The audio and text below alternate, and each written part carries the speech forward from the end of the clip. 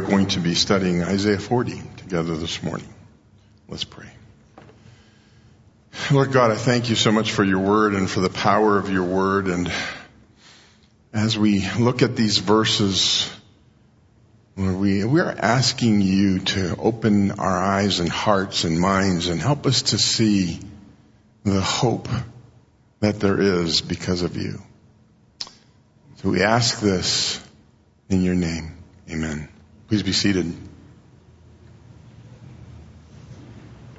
Some historians tell us that when the British were fighting against Napoleon in France, they had set up a series of towers so that they could relay messages back and forth. It wasn't anywhere near as good as the systems that they had with later on when they had with telegraph and so forth, but they could either send couriers or send messages by tower. Well, the commander Wellington eventually at Waterloo beat Napoleon and he won that particular victory, and that was really the end of the war.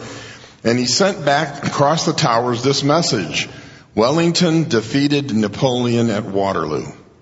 Okay, very simple. They couldn't send a lot of stuff. I think he also at that point sent messengers that were going to take a lot longer to get there. Well, the message was sent out, and it turns out that at one point the message had gotten to a certain point, and then clouds and fog and stuff came in very fast, and the second part of the message they could not get. And so the message that arrived in England was Wellington defeated. That was it. None of the rest of it got there until much, much later when they were able to go ahead and get messengers there, and eventually cleared up and they sent the whole message again. But can you imagine the people in England thinking, what? How could we possibly lose? And now all of a sudden, what's going to happen to it? And there's all kinds of things going on. You know, we've been defeated. It's all over. Isaiah 39 is a little bit like that. Isaiah 39, it's really one of those chapters in Isaiah where we get a little bit of narrative. And King Hezekiah has the Babylonian people, some of the Babylonian envoys have come to see him. Now, during the same time period, the 10 northern kingdoms have already been taken captives to Syria. And so they're all in Assyria. They're gone. And now so Babylon is this kind of up and coming empire, and they're meeting with the people in Jerusalem and meeting with Hezekiah. And Hezekiah had tried to make, kind of contact with other nations to be able to fight against the Assyrians in the past. And of course, he wasn't trusting the Lord, and none of those things went through. And it appears that that's kind of what he's doing here. That again, he's trying to make an alliance with someone else so that they can both defeat the Assyrians and that they won't have any issues. But Isaiah, verse 5 of chapter 39, Isaiah said to Hezekiah, listen to this message from the Lord of heaven's armies. The time is coming when everything in your palace, all the treasures stored up by your ancestors until now, will be carried off to Babylon, and nothing will be left, says the Lord. That's bad news. That is really bad news. He's saying, hey, you know what? You brought these people in. What did you show them? Well, I showed them all the treasuries. What else did you show them? Well, I showed them all the armories.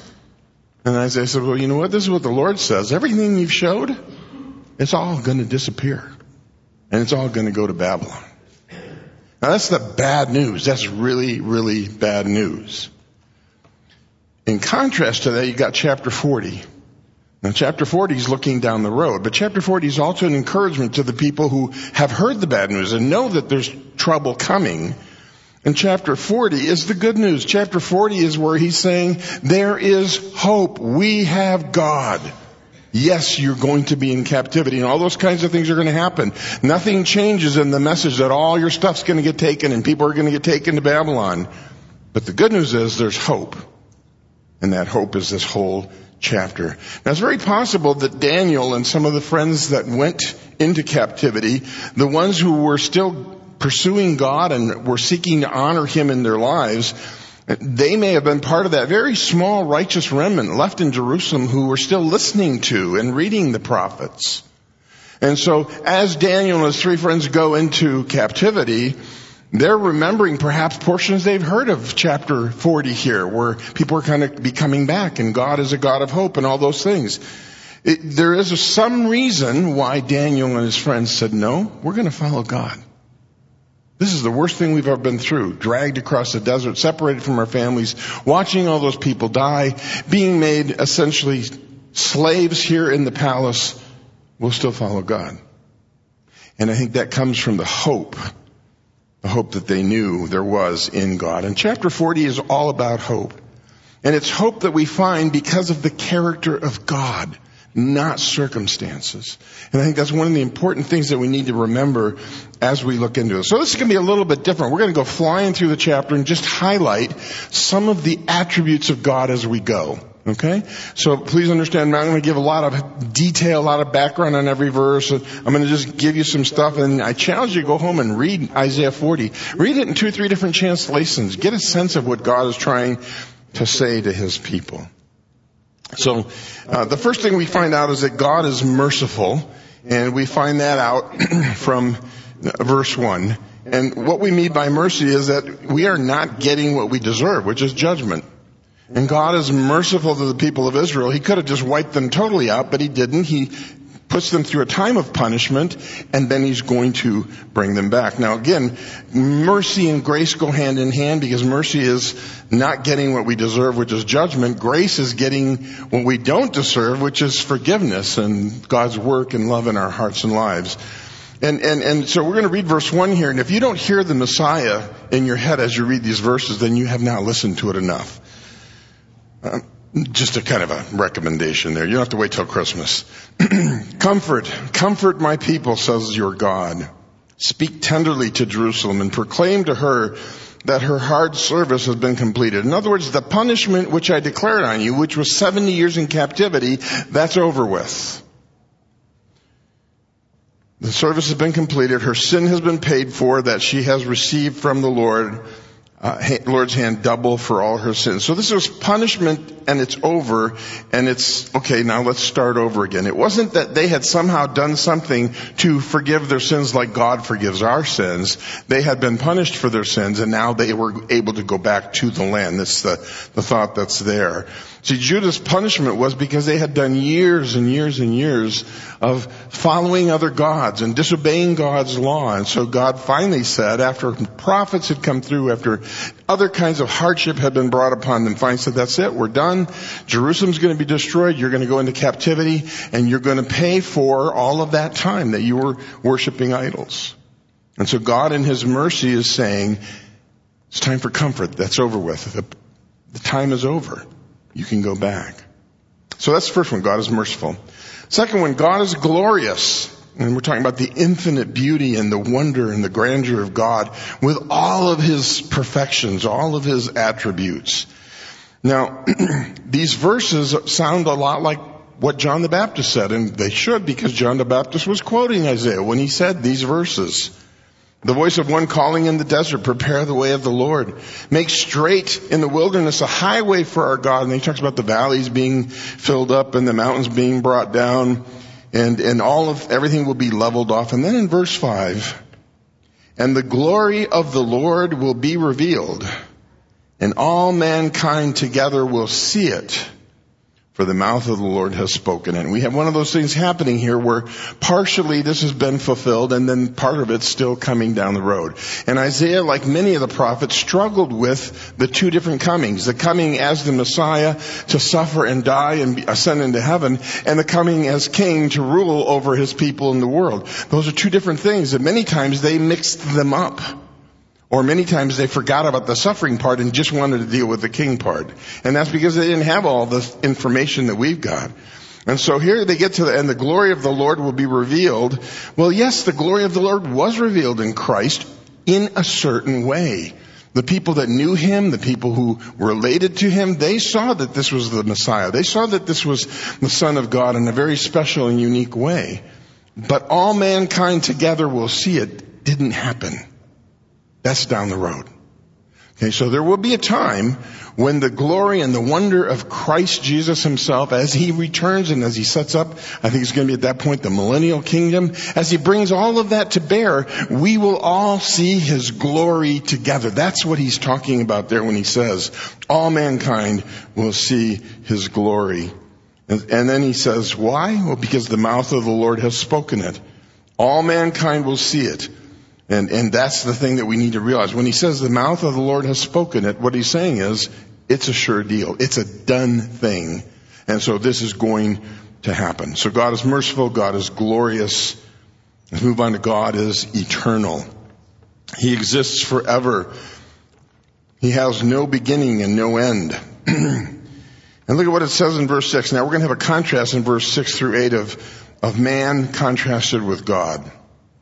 A voice says, cry out. And I say, what shall I cry out? All men are like grass, and all their glory is like the flowers of the field. The grass withers, flowers fall, because the breath of the Lord blows on them. Surely the people are grass. And again, we're contrasting the glory of the Lord here with the glory of man. Man is glorious. Oh yeah, that's right. He's so glorious. He's like the grass of the field and the flowers of the field, which fade and pass away.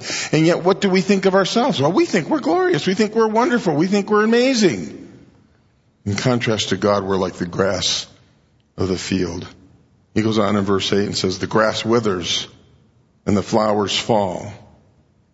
And then you've got one of those great buts coming right here. But the word of God stands forever. So you've got grass withers, that's us. Flowers fade and wilt, that's us. However, God and his word stand forever. So God's word and God himself are eternal. And we see that the whole idea of the grass fading and flowers withering. The word of God, however, in contrast to that, doesn't fade, doesn't wither, can't be destroyed. Well, down through the centuries they've tried, it has never worked. Just before my aunt passed away recently, I was talking to her on the phone, and she was really struggling. She was in a lot of pain, and of course that kind of makes you wonder what's going on, and it makes you not even clear thinking many times. And she knew that her time was short. She knew she was going to go be with the Lord, and yet there was this sense of agitation, this sense of not knowing what would happen next. And she said something about, I can't remember, the things that God said. And had a chance to share something that I'd heard from somebody else. And I said, you know what? You may not remember those things. That's okay. God does. And that's the reality. We may get to a point in our lives where things are fading away. Maybe the pain or things that we're going through are so hard, and it was for my aunt, that she couldn't remember that the Lord has said, I will be with you no matter what. But God remembered that. And he was with her every step of the way until he called her home. And that's that whole idea that's going on here. We are like the grass. We're like those flowers. Doesn't matter how wonderful we think we are and how strong and vibrant we feel we are. And we are going to wither and fade and pass. And God's word will still be there. And God will continue to be God. That's a great thing to remember. Because nothing in creation is permanent. The stars blow up and disappear.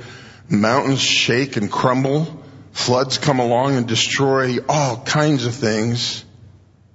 But God's attributes never change.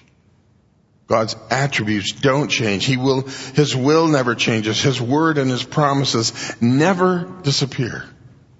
Psalm 33:11 says, the counsel of the Lord stands forever. The word of God is what he's saying. And the plans of God, his heart to all generations. And you study all the way through Scripture, you find out that the things that God says, the things God promises, they happen. Because he is God and he has the ability to make those things happen.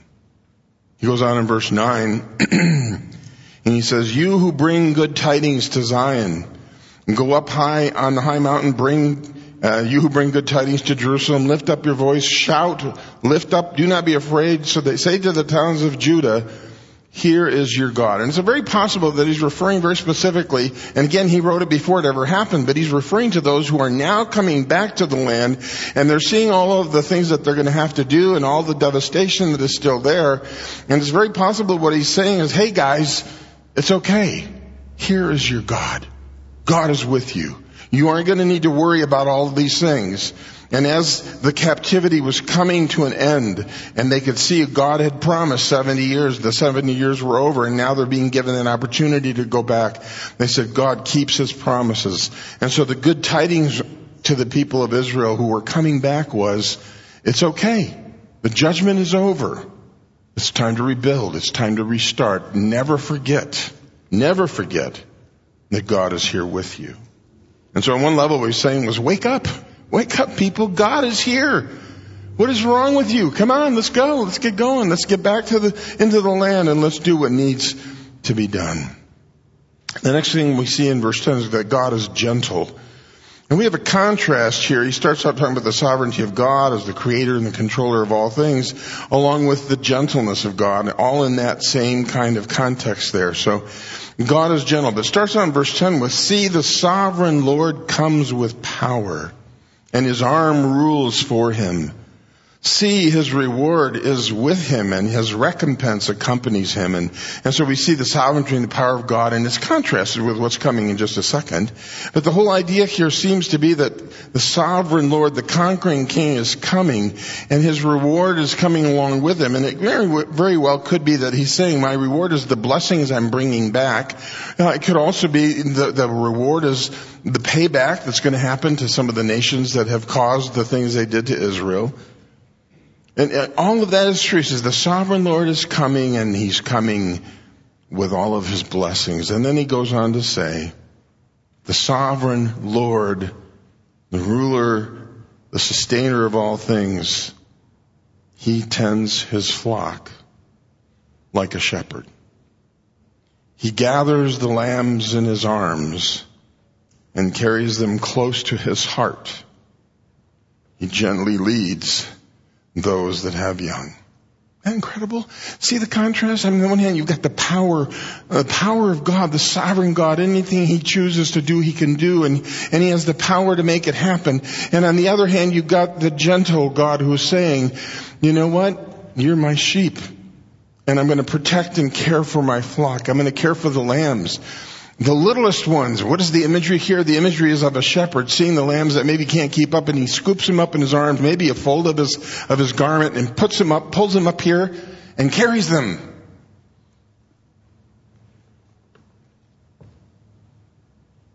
That's the gentle shepherd at work. But he doesn't stop there. He cares for the young, and says he gently leads those who have young. And so now he's not just the lambs that maybe can't keep up. Now he's saying, I've got mother lambs who are mother sheep here with their lambs, and I care about them. I'm going to protect them. And I love that imagery. He may be in his own mind, the shepherd may be thinking, you know what? If there's anybody vulnerable in this flock, it's the mom with the babies. And he says, no, that's not going to happen. He gently leads those that have young. Should actually save this for Mother's Day, right? Well, just remember these verses when we get to Mother's Day. I love that imagery of God, the powerful sovereign God saying, I'm a shepherd and I care for moms with little ones. How precious is that? Now, some implications here. Most of us do not have a lot of experience with sheep on a ranch. And in my case, as I've studied, I've said, thank God for that. We see the cute little lambs and we think, oh, those are cute. And you maybe get to hold them or feed them at a petting zoo or something like that. But full-grown sheep can be really problematic. I actually did a little bit of research on this, and I had a friend who was a shepherd in Colorado. I can't even tell you how many things, but sheep can die of more things than you could possibly imagine. They die of fright. Literally. They can be scared to death. Okay? And I'm not even going to go into the details of how that happened, but it's incredible. And they can die because they tip over and they can't get back on their feet. And if they can't get back on their feet, well, then they can't get anything to eat. And I actually saw a video of a shepherd trying to help a sheep that's on its back and is trying to kick the shepherd. Who said sheep are smart? Nobody said sheep were smart. So sheep, that just, again, you're looking at the shepherd taking care of the sheep. Now, I'm gonna warn you, if you've seen this, that's great, enjoy it. If you haven't seen this video, watch it, because it goes by quickly. But this is what sheep are all about. Go ahead and kick this on. That's a sheep being pulled out of a ditch it got itself into, okay? Not hurting the sheep at all.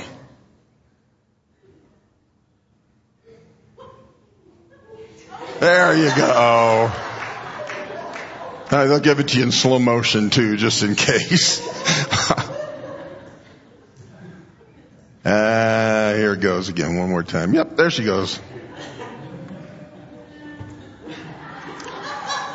And the guy just pulled the sheep out. I mean, really, how dumb do you have to be? And really, one of the things that you learn from this, and I remember one of my trips, I was driving, and this was in Bolivia. I was driving on the Altiplano. We were going from one place to another town to help with some meetings and stuff. And as we're going there was sheep on both sides of the road, hundreds of them, and they were just eating and minding their own business, and we're driving along. Now I'm being careful because I'm thinking, okay, I don't want to see a sheep start to wander out.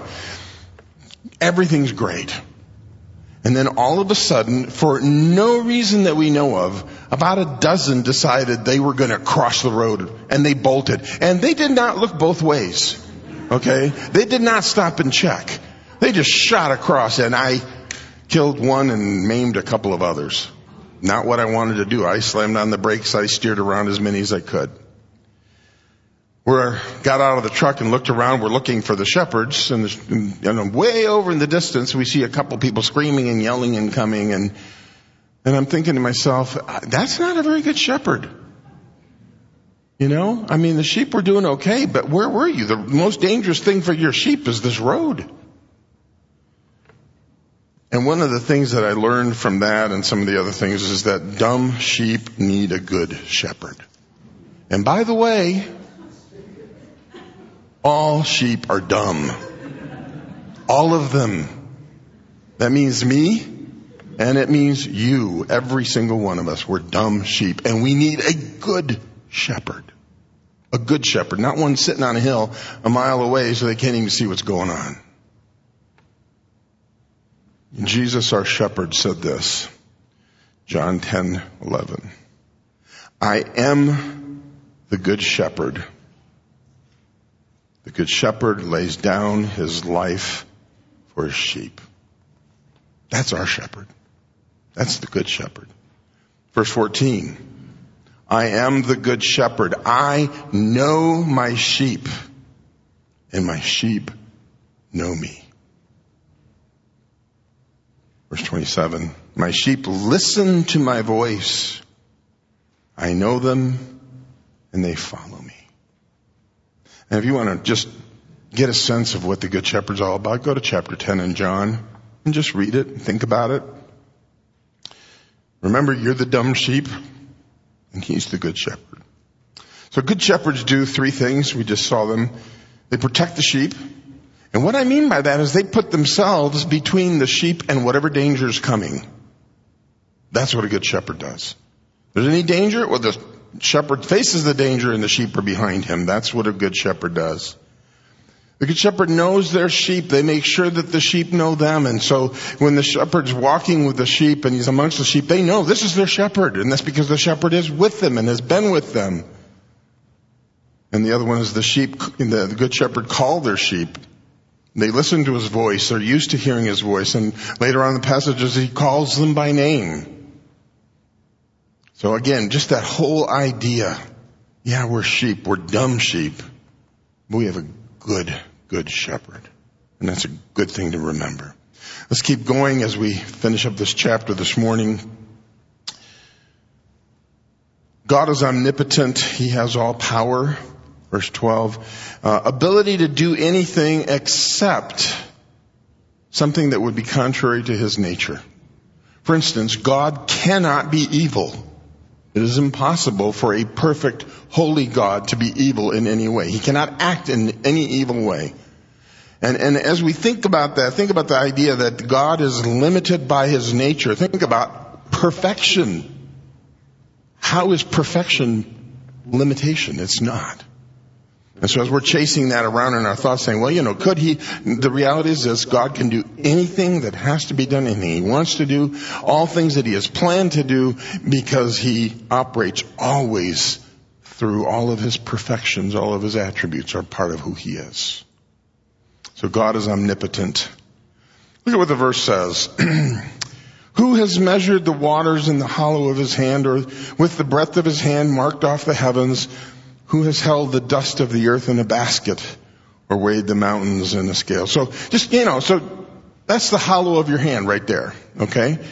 And for God, well, hey, that's the Indian Ocean, the Pacific. There's, the Antarctic Ocean, the Atlantic, in the hollow of his hand. That's what the verse is saying. That's God. That's his omnipotence. And then when he measured as a span, have you ever done that when you don't really need something? You do this. Okay, 3 of those is what I need. Yep, 3. God laid out the universe with a span. So there's 1 light year. There's 2 light years there. That's God. The light years that we keep finding more and more things because the universe just never seems to end. God measured it out just like that with the span of his hands. And then this is one that I found fun. He weighed the mountains on the scales. And so let's go ahead and put that picture up there.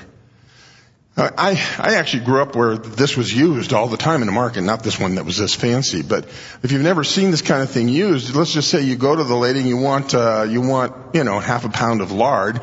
Well, she would put a half pound weight on one side, which make the scale go like that.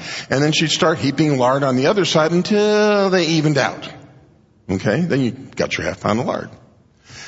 It says right here, who has held, he weighed the mountains on the scales. You got the Rockies, you got the Andes Mountains, you got the Himalayas. God just weighs them on a scale. No big deal. That's God. That's his sovereignty. Verse 26, I'm kind of jumping ahead a little bit for a second. Lift your eyes and look to the heavens. Who created all this? He who brings out the starry host one by one, calls them each by name, because by his great power and mighty strength, not one is missing. Not one. When we lived in La Paz, one of the things we loved was going up on the Altiplano and seeing the stars. They were just gorgeous. We're 14,000 feet closer to them there, so it was amazing to see. But every day I would get up and I would look also around the city. Let's go ahead and put the next one up there. And I would look for Illimani. That's this mountain here. There's several others around the area. La Paz was right in the middle of the Andes Mountains. And if I could see Illimani, I knew it was going to be a good day. And part of that was just me making, I'm seeing this gorgeous mountain. I'm seeing others around that God has created.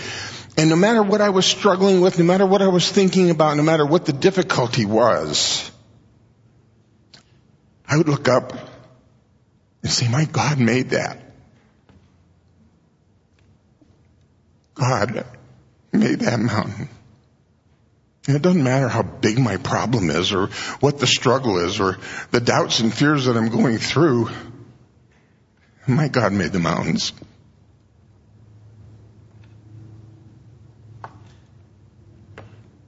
Kind of put everything in perspective. Yeah, God made that. Okay, so the fact that I've got this really tough meeting with this other person, yes, you know what? It's not a big deal for God. Telling it to kids, helping kids to learn that God's in control and that he can handle all those difficulties and fears that we've got. My favorite hymn for that is God is bigger than the boogeyman. And I don't know if you've heard this, but I'm not going to sing it for you. God is bigger than the boogeyman. He's bigger than Godzilla or the monsters on TV. Oh, God is bigger than the boogeyman, and he's watching out for you and me. If you go through the whole song, it's a song that's talking about God is powerful enough to handle those 100 monsters hiding in your closet. And on one level, our kids need to hear that. And this is I just put this because I thought it was a very clever way for us to remind ourselves and God that there's nothing too big for God. Even the things in our mind and our imagination that chase around and make us fearful, when we stop and realize, oh, that's right. God's bigger than all of that. He's bigger and better than all of that. The next attribute is God's omniscience. He knows all things and he's never had to learn anything or forget anything. I take that back. He does forget our sins when we confess them. But he's never had to learn anything. Look at what it says in verse 13. Who has understood the mind of the Lord, or who has instructed him as his counselor? And the answer expected here is absolutely nobody. Nobody has done that. Whom did the Lord consult to enlighten him, and who taught him the right way? Nobody. No, nobody. Who was it that taught him knowledge or showed him the path of understanding? No one. Big, big, big, huge capital letters, underlined, bolded, however you want to do it. No one. God didn't need any help for any of that. So we're never going to catch God off guard. We're never going to catch him by surprise. We're not going to ever hear him say, oops, didn't count on that. We're not going to hear God ever say, I didn't see that coming. Because God knows all things. He knows those horrible things that I've done. Because God is omniscient and knows my thoughts, he knows my thinking as I desperately want to get even with that person who has harmed me. Because God knows all things, he knows all the absolute worst things that I have ever done or thought or said, and he still loves me. Because God knows all things. He knows the shame and the guilt I feel for my past. God knew all about me. And he knew all about you. All about men and women everywhere. And he chose to humble himself and become obedient to death on a cross. Even though he knew those things. He knew what was going to happen. He knew I would be disobedient. He knew you would do this and that you would think that. He knew that before. And he chose to come. That's why we say we have an incredible God. God is sovereign, and we see that in verse 15. Some of these are kind of going back and forth. But God is sovereign. He's in absolute control of all things. He's the creator, the sustainer. Look what it says. Surely the nations are like a drop in the bucket. They are regarded as dust on the scales. He weighs the islands as though they were fine dust. And he says, hey, all of the trees in Lebanon and all the animals in the forest are not enough for the sacrifices that we should have. But I'm stealing this idea from someone else. Surely the nations are like a drop in the bucket. Okay? The nations are like a, wait for it, drop. Oh, look, there's the United States. Russia, China, drop in the bucket. All the nations of the world. That's God. He's sovereign. And we gotta remember that. That's something that we need to hang on to.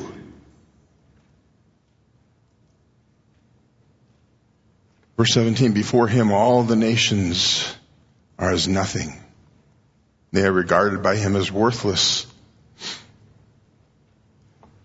Compared to the sovereign God of the universe, we're dust. And the thing he says here, we're like dust on the scales that you would blow it off so that you don't get what you're going to weigh dirty. So that's God is sovereign. God is unique. He is the one and only. And I have to be honest, I've never really worked on and studied through the uniqueness of God as an attribute, but I think it's accurate here. No one is like God, and he's the only wise creator, sustainer. Verse 18 says, to whom then will you compare God? And then he talks about how people want to make an image and they want to have a fine craftsman out of gold, make some kind of god. And if you ever have a chance to go to the Oriental Museum in Chicago, they have whole sections of Canaanite household gods. They're about this big, little tiny stone things that have been carved. Because everybody had household gods. And on one level he's saying, hey, you know what? God is unique, and what are you going to compare me to? You can't get someone to make something that's going to remind you of me. And this is a really good quote, I think. One reason we are not supposed to make images of God is that there is no image that can capture who God is and what he can do. So it doesn't matter what the image is, there's no image that can do that. And then you think about this, how can the nations, the people of the nations who are not more than a drop from a bucket, how can they come along and say, well, we're going to create this and be able to worship it because it's God? No, that's not it. So to those that are making idols, those who are seeking something other than God to worship, verse 21, he says this, do you not know? Have you not heard? Has it not been told you from the beginning? Have you not understood since the earth was founded? Hey, don't you get this? God sits enthroned above the circle of the earth, and its people are like grasshoppers. He stretches out the heavens like a canopy and spreads them out like a tent. He brings, and here's where he begins to talk about the nations and the empires. He brings the princes to naught and reduces rulers of this world to nothing. So on one level, he's telling the poor people who are coming back after Babylon, you remember Assyria? They don't exist anymore because of me. You remember Babylon? The Medes and the Persians took care of them because of me. And so on one level, he's saying, don't worry about the nations, don't worry about the empires. Verse 24, no sooner are they planted, no sooner are they sown, no sooner do they take root in the ground, than he blows them away.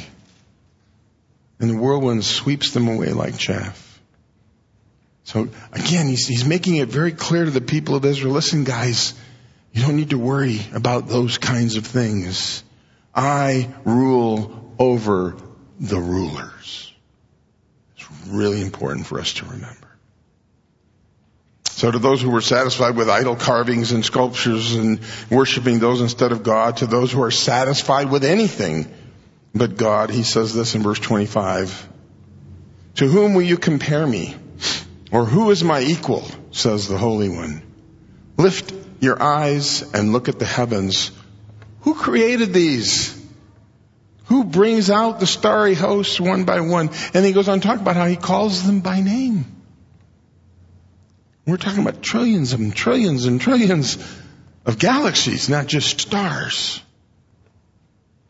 Every time I read something about the numbers, it just keeps expanding and the numbers keep getting bigger. And they lost me a long time ago, but it's fun to see all the, to the umpteenth power. What kinds of things are we willing to pursue instead of God, though, was the question that went through my mind. What do we pursue? I mean, they were making little idols and we would laugh at that, but do we make idols in our own lives? How about the way I spend my time when I've done everything that I don't have any choice over? I have to work and I have to do certain things. Now I've got a block of time. What am I going to do with that block of time? And that can be a sign of what's going on in my heart. Where do I invest my effort? Where do I spend the hours that God gives me in a day? What do my financial resources and how I use things show about my relationship with God? And God never gets tired of being God. That's one of the things we need to remember. He transcends all things. Transcends all beings. But he gets to the end here, and I think he wants to encourage them a little bit more. In verse 27, Isaiah says, why do you say, O Jacob, and complain, O Israel? My way is hidden from the Lord. My cause is disregarded by my God. Now remember, he wrote this before they even went into captivity, but this was designed for them to see and read and understand as they're in captivity. And so now 70 years have gone by, and people who were taken there died. There were people that were born there and got married there and had kids. A couple of generations may have gone by of people who have not been in the promised land. They've been in Babylon. And it's very possible that this verse is actually really kind of aimed at them saying, listen, why are you saying God doesn't care? This was supposed to be this way.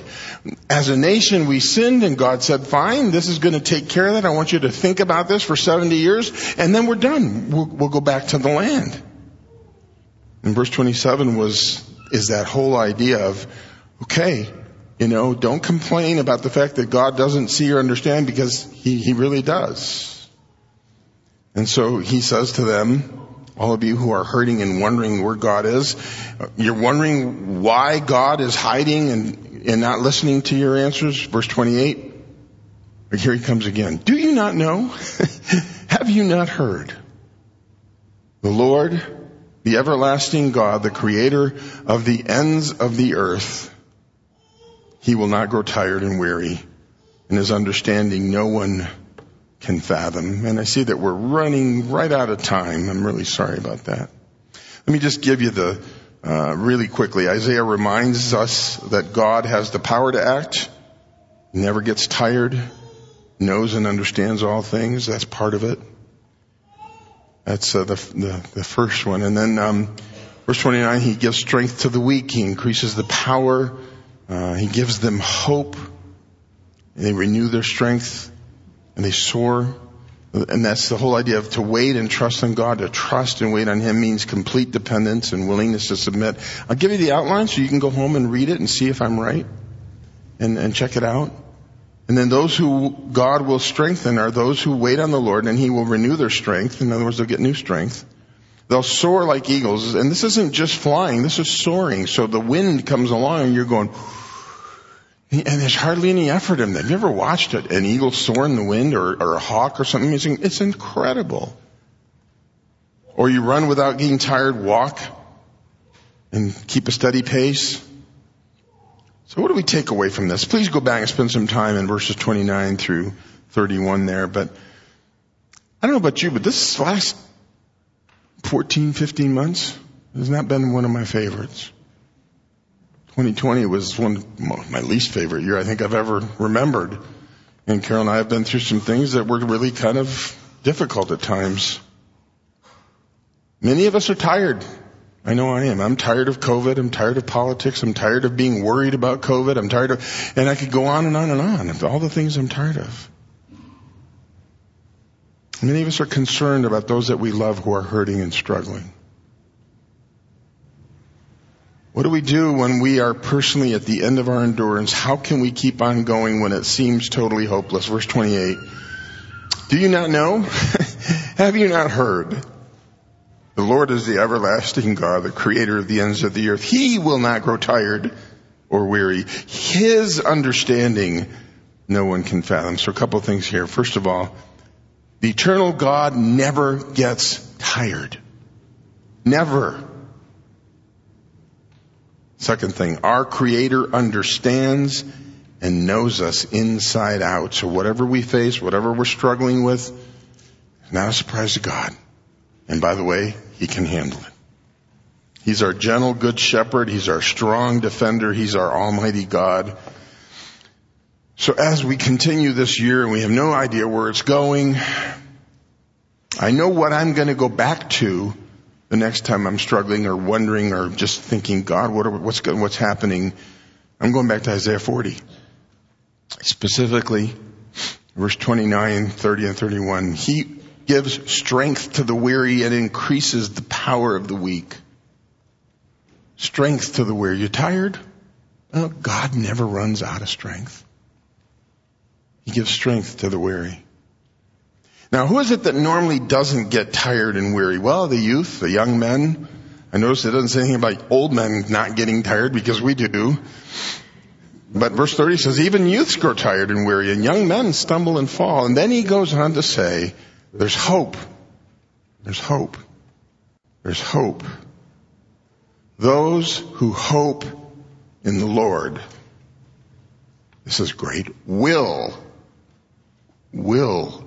renew their strength, will soar on wings like eagles, will run and not grow weary, will walk and will not faint.